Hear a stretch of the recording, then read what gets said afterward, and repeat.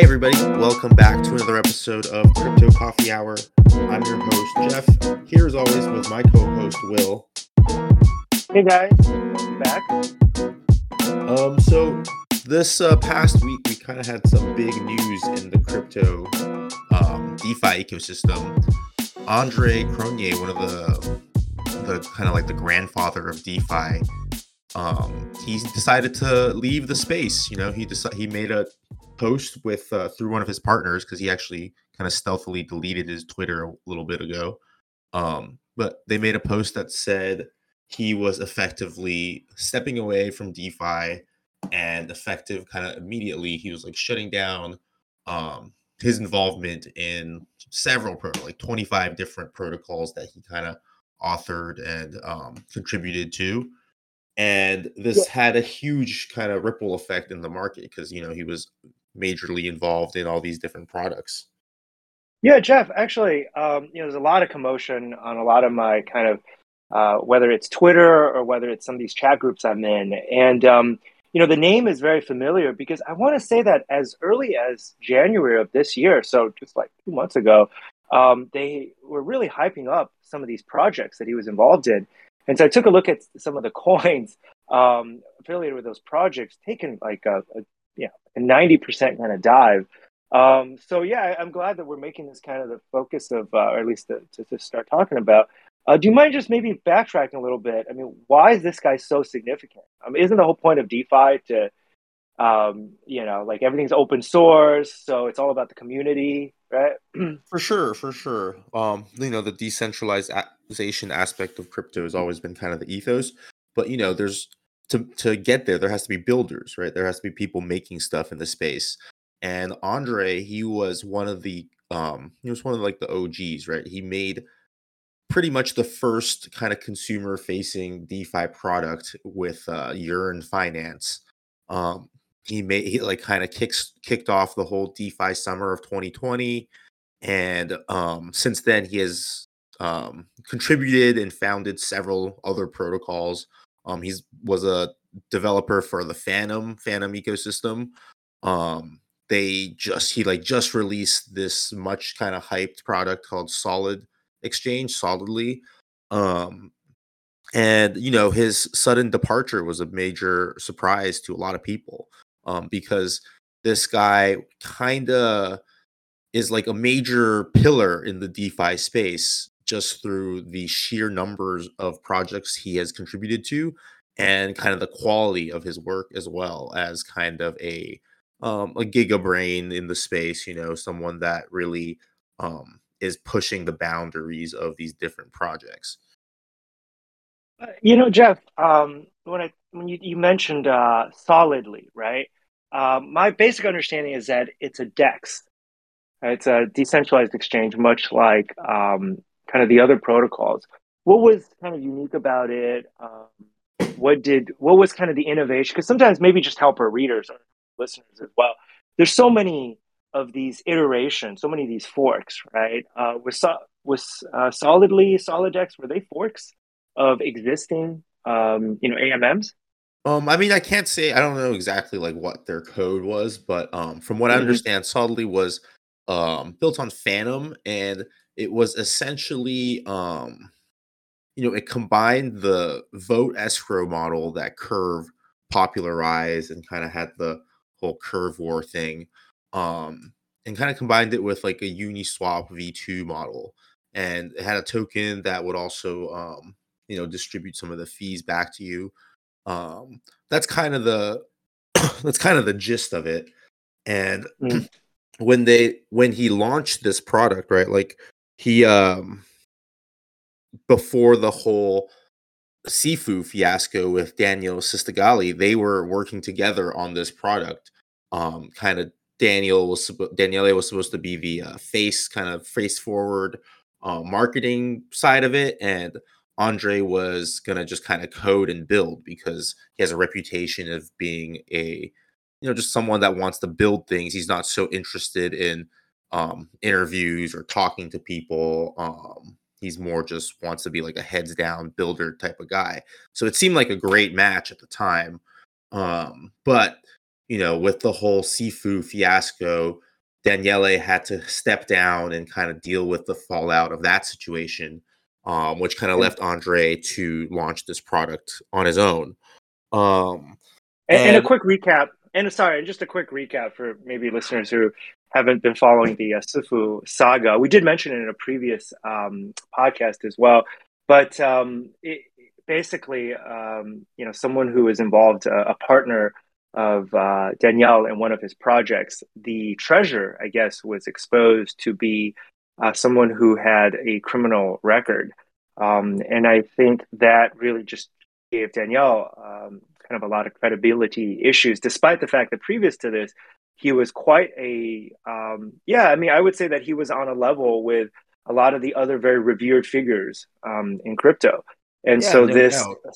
yeah, and so this association with Sifu gave, his credibility took a hit. Danielle's projects all took a hit, like stuff like Popsicle Finance, Abracadabra, protocols that we had mentioned in our very first episodes.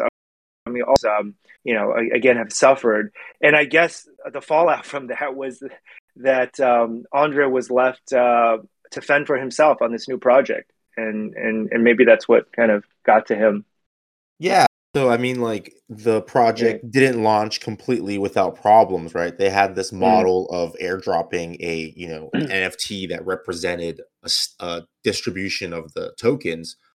They tried to gamify it in a way where it was like the top 20 phantom projects that had the most total value locked would get the airdrop, which led to, a lot of these native Phantom projects missing out because things like VE DAO sprung up where they tried to basically create like an own fork where everyone would just lock in some value and create a really high number, even though the protocol doesn't actually do anything for the sole purpose of getting that solid exchange airdrop. So Mm. it created kind of like of some bad feelings among some of these Phantom protocols, and some people were upset, and because Andre was kind of the only person. I mean, he had a team, but he was kind of the person that was consumer facing side of it. He kind of got the brunt of all these complaints and everything. And, I think he personally just kind of got fed up. He's made a lot of money. He's contributed a ton to the space. And his MO has always been, he wants to remove the human element out of this. He wants to create code that's immutable, and people can build on top of it. So everything he launched, he said when he launched Solid Exchange, the code was written in the way that he couldn't even make edits and upgrades to it. It just existed forever, Mm. and then the front end would have to be maintained, but the code itself was immutable from that point on. Essentially, he revoked his own ownership of the Mm. code. So that was always been his MO. He just kind of wants to be in the background coding. So it was a surprise that he left the space, but it also kind of wasn't a surprise in a way. Um, Mm. He'll but be what back, right? He'll be back, right?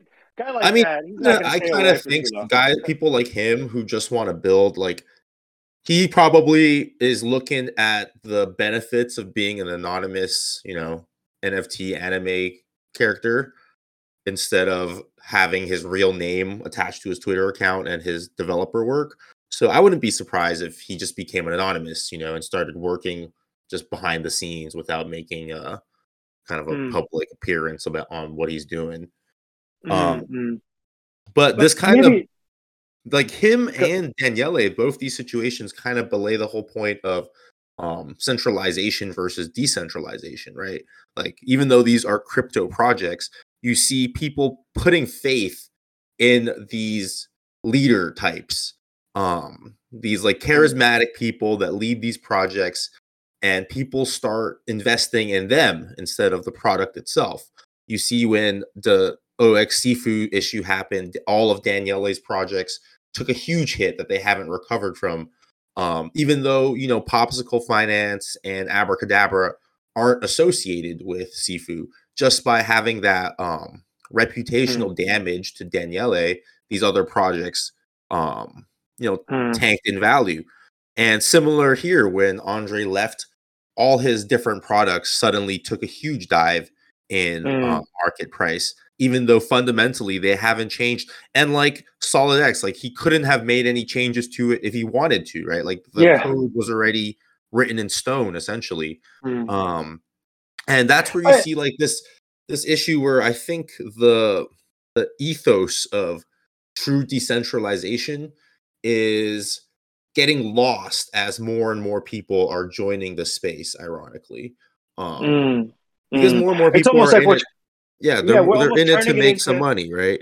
And yeah. I think they're not as um they don't maybe see the true value in the decentralization aspect of it, or at least the market isn't seeing it and kind of reflecting Mm. that in the price.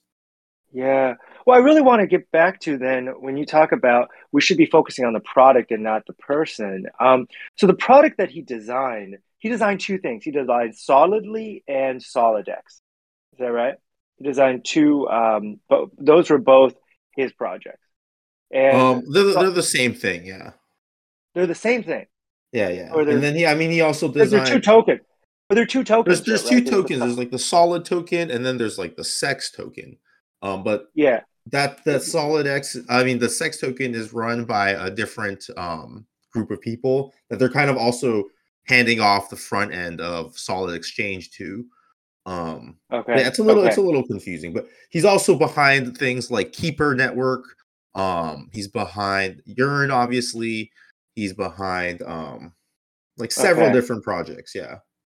Okay, okay. But in your mind, what was the innovation behind, Solidly and Solid X Well, I over think the existing? the Yeah, yeah. innovation was really just building on Mm, top of that vote escrow model that Curve mm. and Convex had made so successful, and seeing if that could be combined with a Uniswap and kind of the Ohm 3.3 model as well, Oh and my just gosh. building something Oh my kind of gosh.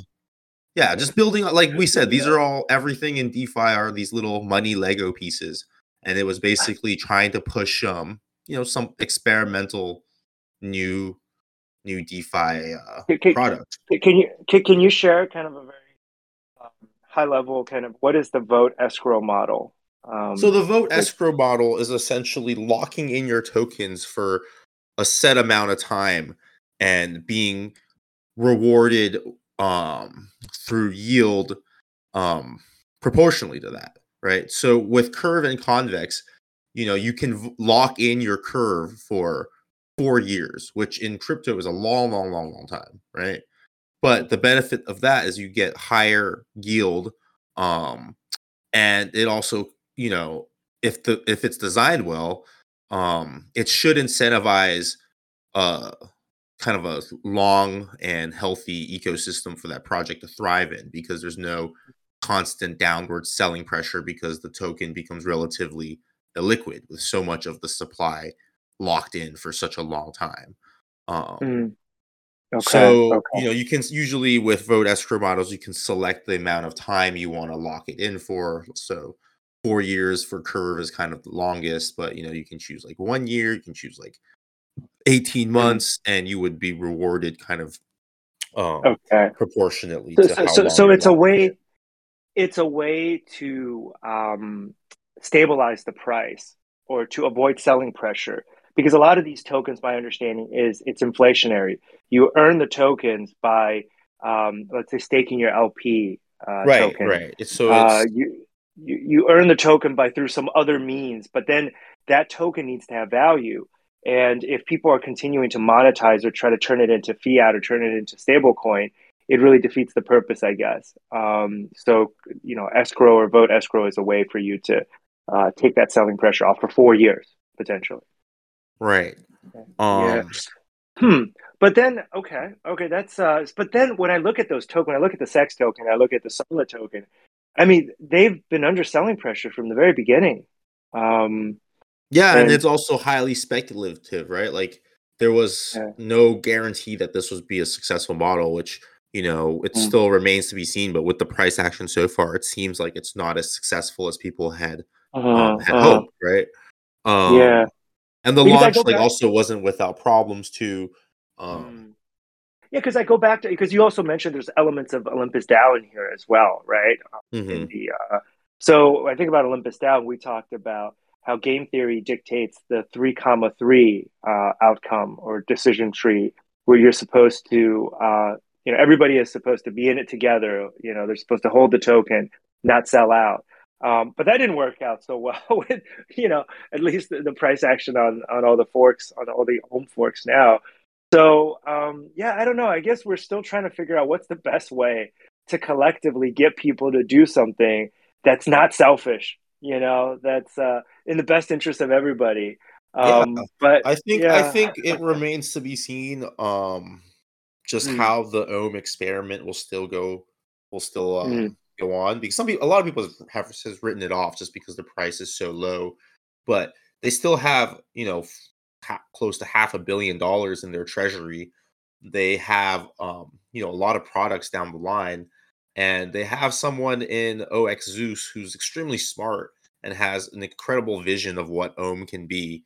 So, I think Ohm still has some juice in the tank. I'm sure they can do some sure, interesting stuff in the future. Um, but yeah, I think, all this kind of is to say, like, I wanted to talk about this because we saw the price fluctuate so much with these centralized figures suddenly, either leaving the space or something happening to their reputation and having their products, kind of suffer because of that, right? mm, mm, And it brings up kind of the main argument that Bitcoin maximalist people have against the wider Web3 space, which is that, mm, like, no matter how good these new crypto products are, none of them can match the true decentralization power of Bitcoin. And to some degree, that's true, right? Even with Ethereum, probably the second most decentralized network right now. With if Vitalik suddenly, I saw a funny tweet that was like, "What if Vitalik suddenly got a girlfriend? Has the market priced that in?" Like, it's kind of funny, but it's true, right? Like, what if something happened to Vitalik? What if he loses interest? What if he tries to do something else? Like, how would Ethereum react to that? Whereas yeah, Bitcoin is something that doesn't have to deal with that because it has that kind of, um, sure. We yeah, don't that even know. Satoshi founding Right, myth right. story, right, where he's just gone now. Um, Yeah. But let's talk. Yeah, let's focus on that. I've been thinking about this as well. Obviously, since the price action on a lot of the altcoins have been disappointing. You go back to DeFi is it's very cool. I mean, Andre, super smart guy, Danielle, being really creative and finding. And I think I was one of the first, during one of our first podcasts, saying that I found a lot of similarities between DeFi and traditional finance, at least in the space that I was dealing with fixed income trading. Finding where the highest yields are, trying to find good risk reward trades. Looking at different protocols, like looking at different products or different asset classes, and trying to find that same juice, right? I mean, it's all. I find a lot of similarities, but at the same time, the traditional financial markets have been criticized for being overly engineered sometimes. With structured products, CDOs, and I'm almost afraid when we talk about Lego blocks, right? It's so interesting, Jeff. It's like when things are going well, right? You think about words like Lego blocks, and you're like, oh man, it's so awesome. We're building new and great things. But then, when things like this happen, price action, yeah, sometimes it feels they're like more like Jenga blocks. yeah, it's like the idea that we're building this much. I mean, shouldn't we just very simply say, this is, I'm lending money, or I'm borrowing money at this interest rate. That's it. I don't need you to do anything else with that money on the back end. Almost sometimes we hunker down, and of course that's the extreme that I don't think we should go to either. But at the same time, it's like if it takes that much to explain a protocol and where the yield comes from, you know, on the one hand, it's like, wow, that's really creative. But on the other hand, you're like, maybe we should be a little bit careful because we don't know what's be happening yet, right? We don't know what could, like they say, the butterfly effect, right? So I'm not trying to create, a lot of uncertainty here, but I also want to say that maybe this is where, you take another look at simpler kind of coins or kind of the proven coins like Bitcoin. No, you're absolutely right. And a part of Yeah. what is part of why it's good to get educated on this stuff is to understand the multiple levels of risk you're exposing yourself to. Um, you find a protocol that's going to give you some sort of APY if you deposit into their vault.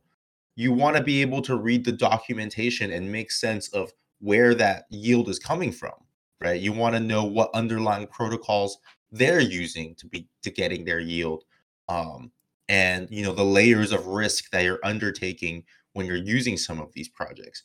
It doesn't mean that you should just avoid them altogether, but it's a good reason not to have all your eggs in one basket in case something goes wrong. Because when you're playing with these experimental um, products and technologies, right? There's a high chance that something may go wrong, but it doesn't mean that it's just unsafe to participate in, because it can also be very, very lucrative, right? But you Mm. want to know the risks that you're getting yourself involved in. Mm. Well, let's talk about Luna again, right? I know they've had quite a bit of capital injection. The treasury seems safe. But the argument that I heard recently from someone who's a bit skeptical was that, if we get an event where Luna starts dumping, just the price of Luna starts dumping, then the whole kind of mechanism where you're supposed to, and let's say UST is trading below par, then you're going to be, the way the mechanism works is that you're going to be burning UST in order to mint more Luna. But then there's downward pressure on Luna, so nobody wants to hold it. And the arbitrage only works if you're able to sell Luna at par, and so if you're not able to sell, if there's no buyer on the other end because Luna is dropping, that whole mechanism could, at least for a in a very stressed scenario, not work out. Well, I So think for Luna in particular, we talk about all their dApps and other protocols being built on top of it that work in concert with helping the peg and everything stay together. And that works with the Luna token as well, right? You have things like Kujira where you can participate in liquidation bids. So if Luna is going down in price and it's mm, triggering liquidations on Anchor, you can bid on these liquidations and pick up Luna at a discount. And a mm, lot of people participate in these markets, and all these help stabilize the price of mm, Luna itself. Um, and mm, also, Luna, the staking mechanism in Luna takes, I think, 28 days to unstake. So it's actually relatively illiquid too. So it's not a thing that will, I think, it'll be hard for everybody to kind of make a bank run and try to sell their Luna, because so many people participate in the validator network that just, you if you want to sell, you still have to wait those 28 days for your Luna to be fully withdrawn and usable. And all that kind of helps keep Luna, relatively stable, in my opinion. sure, sure. Yeah, I mean, as much as I pointed out, kind of these extreme scenarios, we can't guard against every unforeseen circumstance, right? And I think about in traditional finance, sometimes things, happen that really just are really like a black swan event. It's outside the scope. And this is why you need to be prudent. And part of trading or investing is very much about risk reward. And so but I think what happened with kind of recent DeFi, kind of, I don't know if you're using the word fiasco or just, we've had some, we had some disappointing price action. It does push you to be a little bit more selective in the projects that you're involved in. And, maybe the chasing around the different, networks or the different protocols, the different airdrops. Maybe some of it is you need to put that into proper context. And so this goes back to, well, what's the right balance, right? Do we own, we own Bitcoin, but it's not yielding that much. It's not that sexy, right? I think the highest yield in another podcast we talked about, you can put Bitcoin in Badger DAO and maybe Yeah, get like Badger's four or really low five. right now because it's Yeah. with the curve price action too, because they get paid in curve and convex. So Badger is also Okay. the Badger yields are really low on BTC right now. Yeah, so there you go. But maybe it's not such a bad thing. Maybe it is supposed to be, as they say, Bitcoin is your exit from the financial system. It's you're able to hang on to something that is not inflationary, and it is something that will grow with the ecosystem. That's kind of how I look at Bitcoin. It's if we believe what we're building right now is valuable, Bitcoin will support this ecosystem and have and it's because it's limited in supply. So maybe the right, the trade really is to be a bit more, I don't know, less greedy or less short term greedy. Yeah, I mean, I feel like we don't talk about Bitcoin a lot because a lot of people think it's unsexy, right? They call it like a boomer coin or like the digital rock. Um, but fundamentally, like this decentralization aspect of Bitcoin is a major feature. Mm, We see now with global instability on the rise, like sure. Bitcoin is gaining more and more traction among notable people as a legitimate asset to hold, either for inflationary fears or regulatory fears or fears of just government overstepping and Mm, using a lot of their wielding their power kind of in an unjust way to target people financially. Like all these are becoming real reasons to own Bitcoin. And mm, maybe the price action right now isn't super reflective of it just because macro events are making these kind of risky assets a little bit scarier to hold. But people are becoming aware that like Bitcoin represents this true alternative to participating in the system where before we had no choice but to participate in the financial systems that the governments of whatever country we live in impose on us. Bitcoin mm, is kind of the first real alternative to that, where anybody globally can own it. I guess unless you're living in a country that's hard to have a fiat on ramp like China. But even if you're in China, like I know a lot of people in China that still have Bitcoin, right? Once you have your private keys and your Bitcoin, you have it, right? Converting it mm, to the fiat of your like local currency is kind of a different story, but the government can't just, somehow digitally take that Bitcoin away from you. Um, mm, mm, so, these are all real features that people are starting to understand and wake up to um, that are mm. important, that actually have a use case in our world. Yeah, I mean, obviously, war and we mentioned in the last podcast continues to it continues to drag on, and the longer it drags on, the more human toll it takes. And so I think we need to be sensitive to what's going on in that part of the world, and yeah, the damage that's doing to real lives. And we're not here saying that crypto is the end all and it fixes all evils in human nature. But I do think that, and what Jeff was emphasizing just now, is indeed, crypto is something that people will now be more. It's something I think will be more brought to the mainstream consciousness. What does it mean to have custody of your own wallet now, of your own assets? Because maybe the government is kind of making us question things that we took for granted.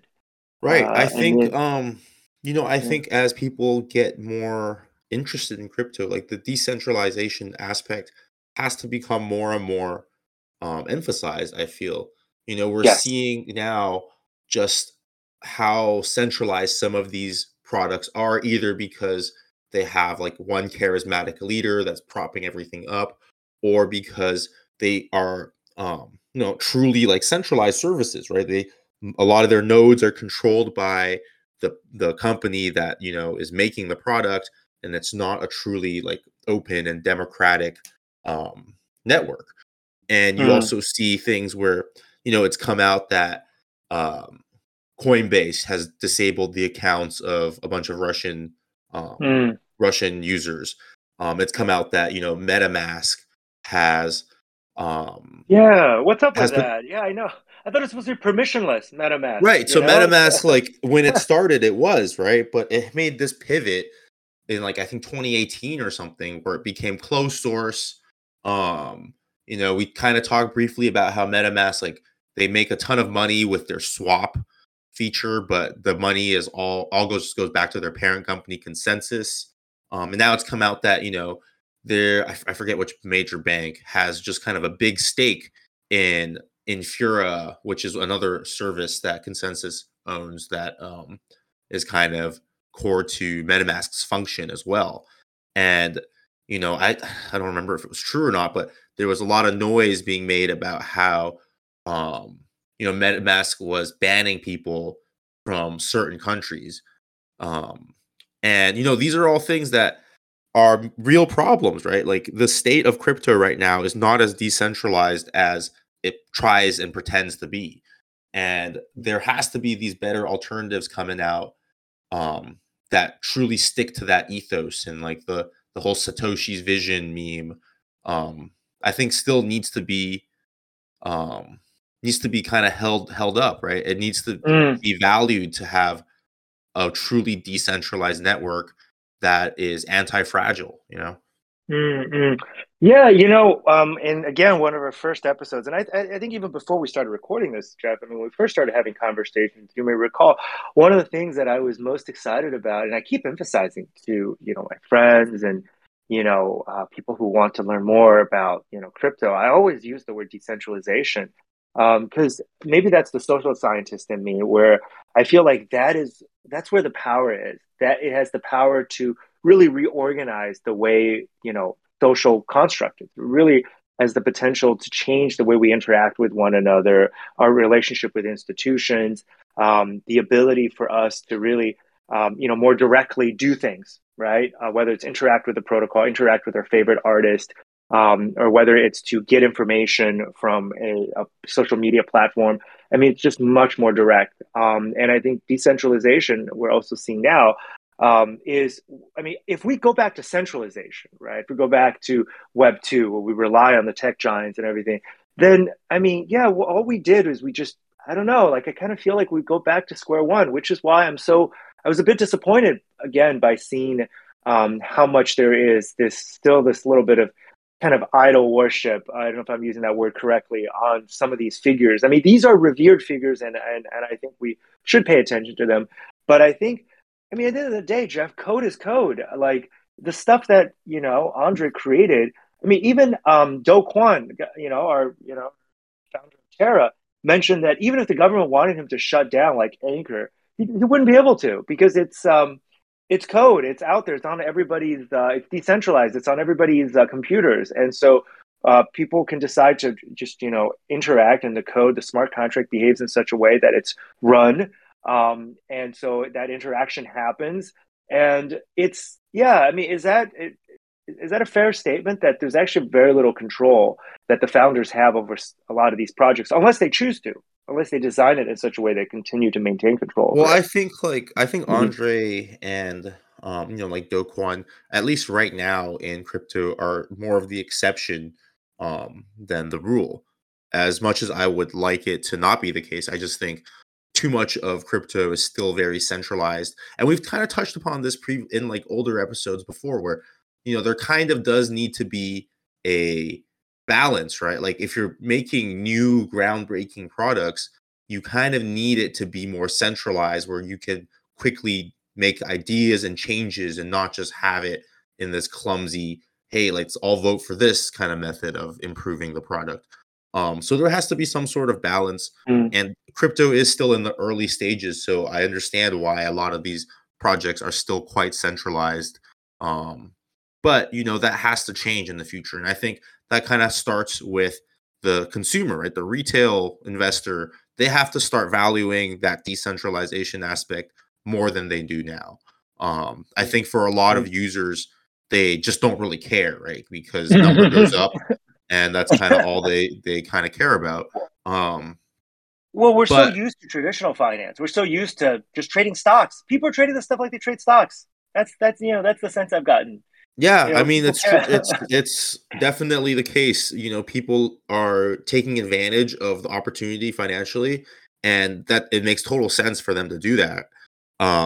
But as we kind of see with these macro events happening and with these centralized institutions bowing to regulatory pressure, shutting people out, the decentralization part of crypto, we have to have a decentralization renaissance, I think. Like people Mm, have to start caring about that more than they do now. And that has mm, to be the emphasis of the projects that want to be successful long term, you know? mm, mm. Another friend was saying that he thinks crypto winter is, well, I mean, winter is a little bit extreme, but price action that doesn't go up all the time is great, because it forces us to slow down. And actually, what they say is that developers, when the price action is going up, they stop developing. I mean, this is anecdotal, but it's like they start trading the markets. They get impatient, and so I do think that prices that are always going up distract us, just like prices that are always going down also discourages us, right? But I think kind of coming down a little bit, I just find myself thinking much more deeply about this space when the markets are markets are doing what it's doing, as opposed to, I think before, you just FOMO pushes you into action. It's like every day if I didn't do something with my wallet, like Right. every day You if I feel like you're wasn't. missing out on opportunity cost. But in reality, what were you doing? Did that actually contribute or build anything to your understanding of the ecosystem? To have, where, yeah, I mean, so to me, it's like crypto is it's such an amazing thing. Like I keep telling people, like study it, take some time, absorb it. Don't be so quick to take action right away. So many people. So I've had so many conversations where either after I make an explanation, right, a few quick responses is, okay, how do I make money off of this? You just spent 5 minutes explaining to me about NFTs. Okay, where do I go now? How do I, and of course I appreciate that, and I understand that that is a natural reaction. Right. But That's but almost the then hook for crypto, It's like, yeah. come for the making the money, but, like, actually stay. The meme is, like, stay for the tech because, once the price is down, you kinda have to stay for the tech. Yeah, that's hilarious. I actually haven't heard that before. Come for the money, but stay for the tech. Yeah, that's the hook. Sure, sure. And then most people are like, no, I don't really care about the tech. I'm not here to build. I'm here to just make money, right? um, it's but then But that's like you said, right? In the bear yeah, market, those kind of yeah, voices die down, um, and the people yeah. left are the ones that are either still really trying to learn or probably, like, have a gambling problem. Yeah. I'm glad we can laugh about this, Jeff, during this, during kind of these circumstances. But another response I sometimes get from people is that when they think about blockchain, they take a very Web 2 perspective to it, and I mean that like, okay, so how do we like monetize the technology? How do we basically sell this technology in such a way that basically they can, by virtue of the fact that they're early entrants or they're early investors, they can lie back later, and then just collect the dividends, collect the income, the fee stream. And I'm like, no, no, no, that's not how you think about this space. I've always said, the whole idea of Web3 is you participate, right? The idea of you at the very early stage getting in early, right, and basically, taking up a stall, right, and then making money from that, and try to monetize the technology or monopolize it. I said, dude, everything's open source. Like that's not the right approach. And then you can just kind of tell they kind of lose interest because they're like, well, then, dude, I mean, what I wanted, I thought this would be like, some secret sauce, right, to make money. But in reality, you're saying, oh, it's this, got to participate, you got to build, and like the people who build the most are the ones who get the most out of the protocol. Like if you contribute, right, you get token rewards, airdrops. You got to build the community. So I mean, am I just not explaining it right, Jeff? Like when I talk about this, like what when people get turned off when I talk No, I think you're right. Like, I think about participation is key in this space.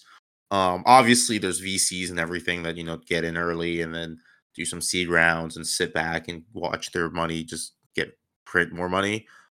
Those people exist in the space, but even they like have value add, right? They have people in the industry that can help all these startups grow. They have people that can like reflect on the tokenomics of the startup and just kind of advise them. So they're not like always a net negative, even though some people in the space would kind of disagree. Mm, But I think ultimately it does come down to participation, because as you participate, you learn more. You find nuances in the different products and the competitors and what they're doing. Why is this one slightly different, or why is it more advantageous for you to be putting your money here? And as you kind of pick those details up, it opens up the possibilities. That's kind of where the money comes in later, right? Like as you're learning these things and finding these different niches, it really just gives you a chance to participate in products that could just be very lucrative. And it's mm, not really a thing where you can just say like, hey, let me like throw my money into these X, Y, and Z and see what happens. Because mm, a lot of these projects, like, they require you to do stuff, to interact with them, to really take mm. full advantage of what they're trying to offer. Mm, mm. Yeah, another conversation, just think back to where a friend again was very impatient, also thinking about, I mean, in a good way, right? Like, oh, you described this exciting technology. How do I get involved? And he's like, after like, reading three articles, he's like, Will, I'm not sure I can do anything with it. I don't know how to get connected. I don't know how to get involved. I don't know what, is my edge in this. And I was just like, dude, just hold your horses. I mean, like, take some more time to appreciate this space.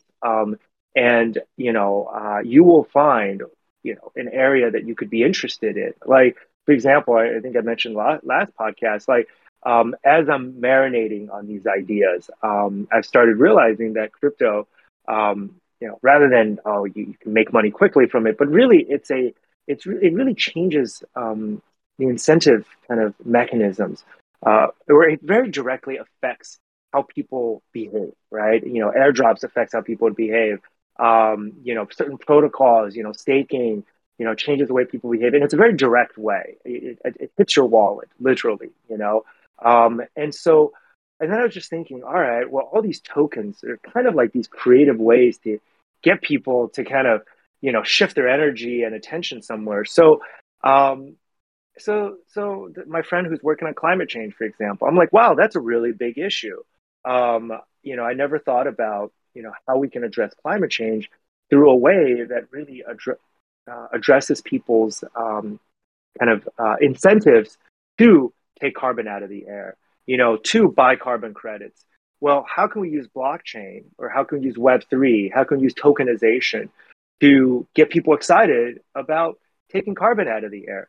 And so the way this friend was explaining it to me, it was very, yeah, I mean, it was very, very inspirational. But then the next step is for me to internalize that and say, okay, is this something that I could see myself spending more time? Is this, can I see myself? Am I convinced, right? This is the solution. And maybe this method isn't the solution. Maybe there's some other mechanism, just like we said, like with Olympus DAO. I mean, it worked for a while, right? Olympus DAO, it worked for like 6 months or 9 months, getting people to buy, these tokens that were like 3, 4, 5 times the value of the treasury. I mean, in retrospect now, it's like maybe that wasn't such a great mechanism that you designed, incentivizing people to like hold their coins. For a while, the 3 comma 3, method held people together. But then after a while, it didn't. So now the next step is to find a robust methodology. So that's kind of how I look at this space as well. Like, the climate change project, I'm saying maybe the first iteration isn't the right one, but there will be another iteration that will be more Yeah. robust. Yeah. Yeah, you're totally right. The space is constantly changing and evolving. All these things we talk about are constantly, being iterated upon, and we're not done, right? We're right in the beginning of this whole process. So we have a long ways to go in terms of these products becoming mainstream and like useful in kind of a conventional sense. But it'll get there. And I think that's the benefit of learning and trying to understand the space right now, is when that time comes, you're well positioned to take advantage of the technologies that are being built right now. Yeah, it's awesome. How's just maybe a quick aside. Just I'm curious, like NFTs. Have you been a bit more involved? NFTs and the minting Yeah, I mean, I'm process, still or paying yeah. attention, but now, the NFT, it's funny because as this market is turning into kind of a months long bear, the NFT market is starting to suffer too.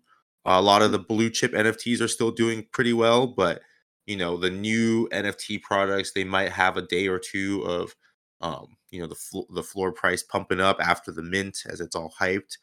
Um, but now it's just hard. Not a lot of people are buying NFTs right now. Mm, And I think like for good reason because when the market's so uncertain, people are just concerned about kind of protecting their capital. And it's mhm. kind of hard to justify in these conditions spending ether that will probably, that people still consider very sound money, right? Like they call it ultrasound money, and spending that on essentially a potentially worthless JPEG, right? So the Mm, NFT market is taking kind of a hit, and it's kind of funny because unlike the ICO market of 2017, like a lot of these NFTs are just like basically going directly to zero. Like the floor Jeez. price might say Just, something, but if no just, one's buying, uh, you're it's just basically they'll it go to went to zero. zero without you even having a chance to sell it. Just like my solid tokens, right? Going from like yeah, just like my sex tokens, Yeah. just like my time Wonderland. But let's talk about this. So, do you mind sharing with the readers, just or our listeners, what are some of the things you've learned just through your process of investing, minting NFTs? Like, what are the things that makes a good collection? Just in your kind of limited time playing with it. Because before, I think you also admitted you were very unfamiliar with this space. Yeah, and But I'm what? still like still learning Yeah, about this space. But yeah. what I see now is like the blue chip NFTs, they are, they're still just constantly kind of surprising me. Mm, The amount of money people are willing to pay for a punk or an ape, even in these bear market conditions, is still staggering. mm, And I don't know if we'll see repeats of those kind of collections because part of their appeal was they were so early and it's kind of like owning a piece of crypto history, right? mm, Um, and I think what's more interesting now is people that are trying to build things on top of these NFTs, where they're treating these assets like punks and bored apes as basically how one would treat almost like a house or like mm, like a piece of like a Picasso or something like major, something mm, that's um they're building things like liquidity pools for NFTs. They're building, like fractionalization of NFTs where you can make a vault of several different NFTs or just one NFT and then create fractionalized tokens for that anyone can kind of buy and sell. So all these things are being built and experimented on like everything else, right? Like we don't know if if someone builds a liquidity pool for punks and for whatever reason if punks suddenly loses all its value, like what would happen to that protocol? Would it um we don't really know the cascading effects of these kind of things either. That's kind of part of the experiment that is crypto.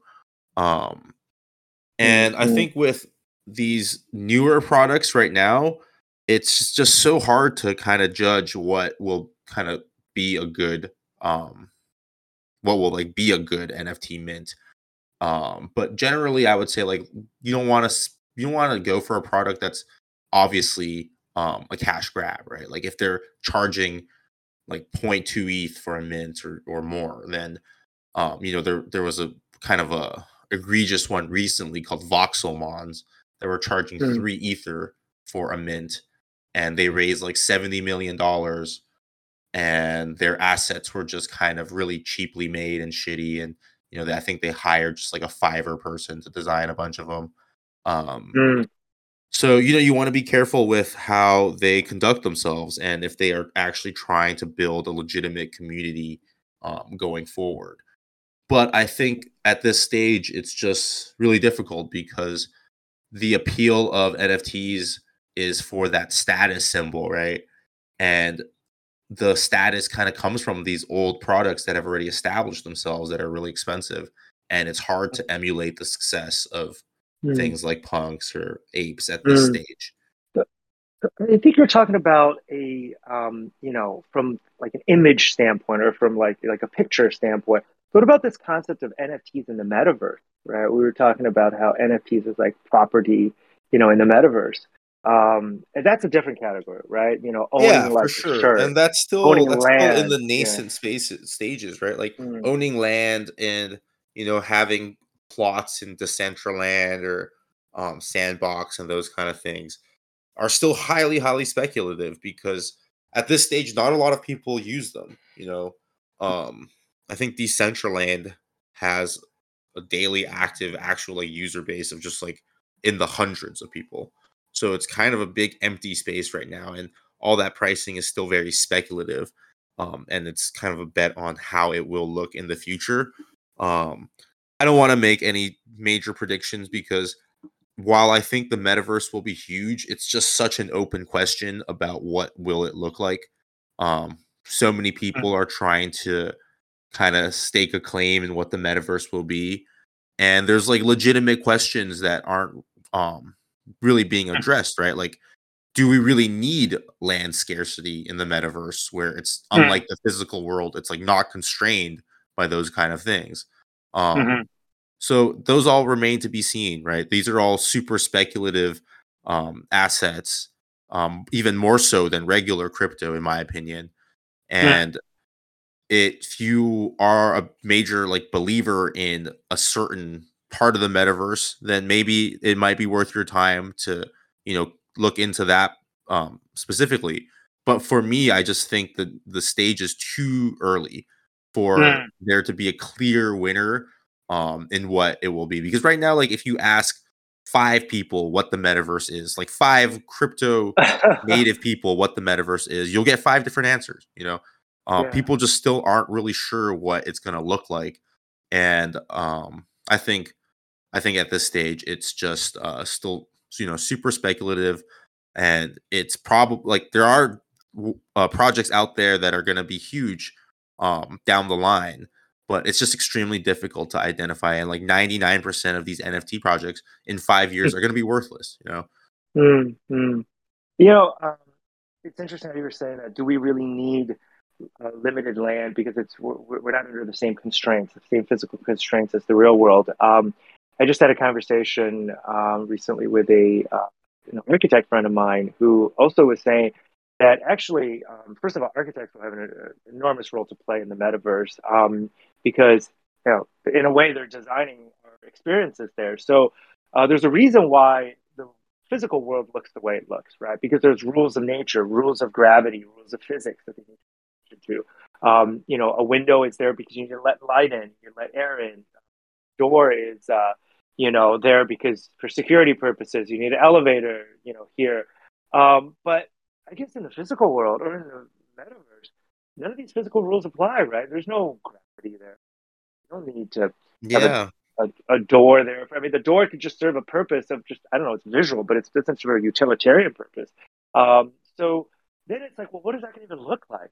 Which, really got me thinking because I'm like, you're right. I mean, if I'm going to go to Starbucks to have coffee with my friend, I'm just going to go to Starbucks. If I just go to a virtual Starbucks, I mean, what's the point, right? If it's just the same thing, but it's just like Right. you and I are, yeah. But if it can be better than that, if it could be just something, I don't know, like my coffee is floating. I don't know. Like, am I not Yeah, sitting it's down? Am I it's it's standing? not bound So, by physics, right? It can be yeah, anything. yeah, yeah. So I just don't know the answer, and this is goes back to kind of like these DeFi projects as well. We don't know what the answer is. Like, what is it going to look like? Is it going to be something that we enjoy being in? Well, I'd like to think that we human beings progress in a direction that we, hopefully want it to, right? I mean, it aligns with our interests and things. So, yeah. So that's really cool, Jeff. That you mentioned that as well. About the land, I just and think it's yeah. so So interesting with the metaverse. It's like everybody knows it's huge, right? Like every yeah. major tech company is essentially like making some sort of metaverse play. Obviously, Facebook is the big obvious one with their change to Meta. Um, But you also have, the Microsoft acquisition of Activision Blizzard, that they're gonna try to pivot into their metaverse place somehow. Mm, mm, And like all these companies are kind of preparing and gearing up for what they think is the next um major thing, but no one mm. still really knows what it's going to be, right? The crypto metaverse is going to look very different from Facebook's metaverse, which is probably going to look very different from Microsoft's metaverse. um so no one really knows like what it's going to be, and you can speculate on these different land things, but ultimately if no one is in your metaverse, even if it's like a major big built out thing, then it doesn't really matter, right? Like we see in crypto, one of the biggest important things is the network effect. It's why Bitcoin is so successful. It's why Ethereum is so successful. It's because people are using these things. Um, and I Yeah. just think the metaverse is something that's still so early in its nascent stages, that we just have no clear idea of what it's going to be, because it's so dependent on the network effect to really be successful. Wow. I think that's a good spot for us to end and have our users or have our listeners kind of mull as well. Yeah, I feel like the last few podcasts have been talking about kind of bigger picture things, and maybe that's just a reflection of what's on our minds these days, which is good. I mean, chasing the price action, yeah, we kind of being a bit more reflective. Obviously, we're still long term bulls, on Bitcoin, Yeah, Ethereum, you know, definitely a permeable, I think. permeable. Okay, good, good. You almost have to be right. With in the space and knowing what we know. I mean, I always tell my friends, like, I try to speak in extremes, but I always tell them, like, dude, we're so early in this. This is going to change the way we live. Stop trying to fit crypto into the real world. Start thinking about how you're building the digital world. And so, awesome, dude. Jeff, thanks a lot for I think especially the news about DeFi and Andre and stuff. That's some negative things, some negative news that we needed to address. But I think we've come to the conclusion that we do every time, that there is plenty other stuff going on. And I would say I would encourage our listeners not to focus just on kind of the headline news that may get you down. Yeah, definitely. Uh, Yeah, it's always a great time talking to you. We'll, yeah, talk to you soon. but cool, man. Have a good one. Yeah.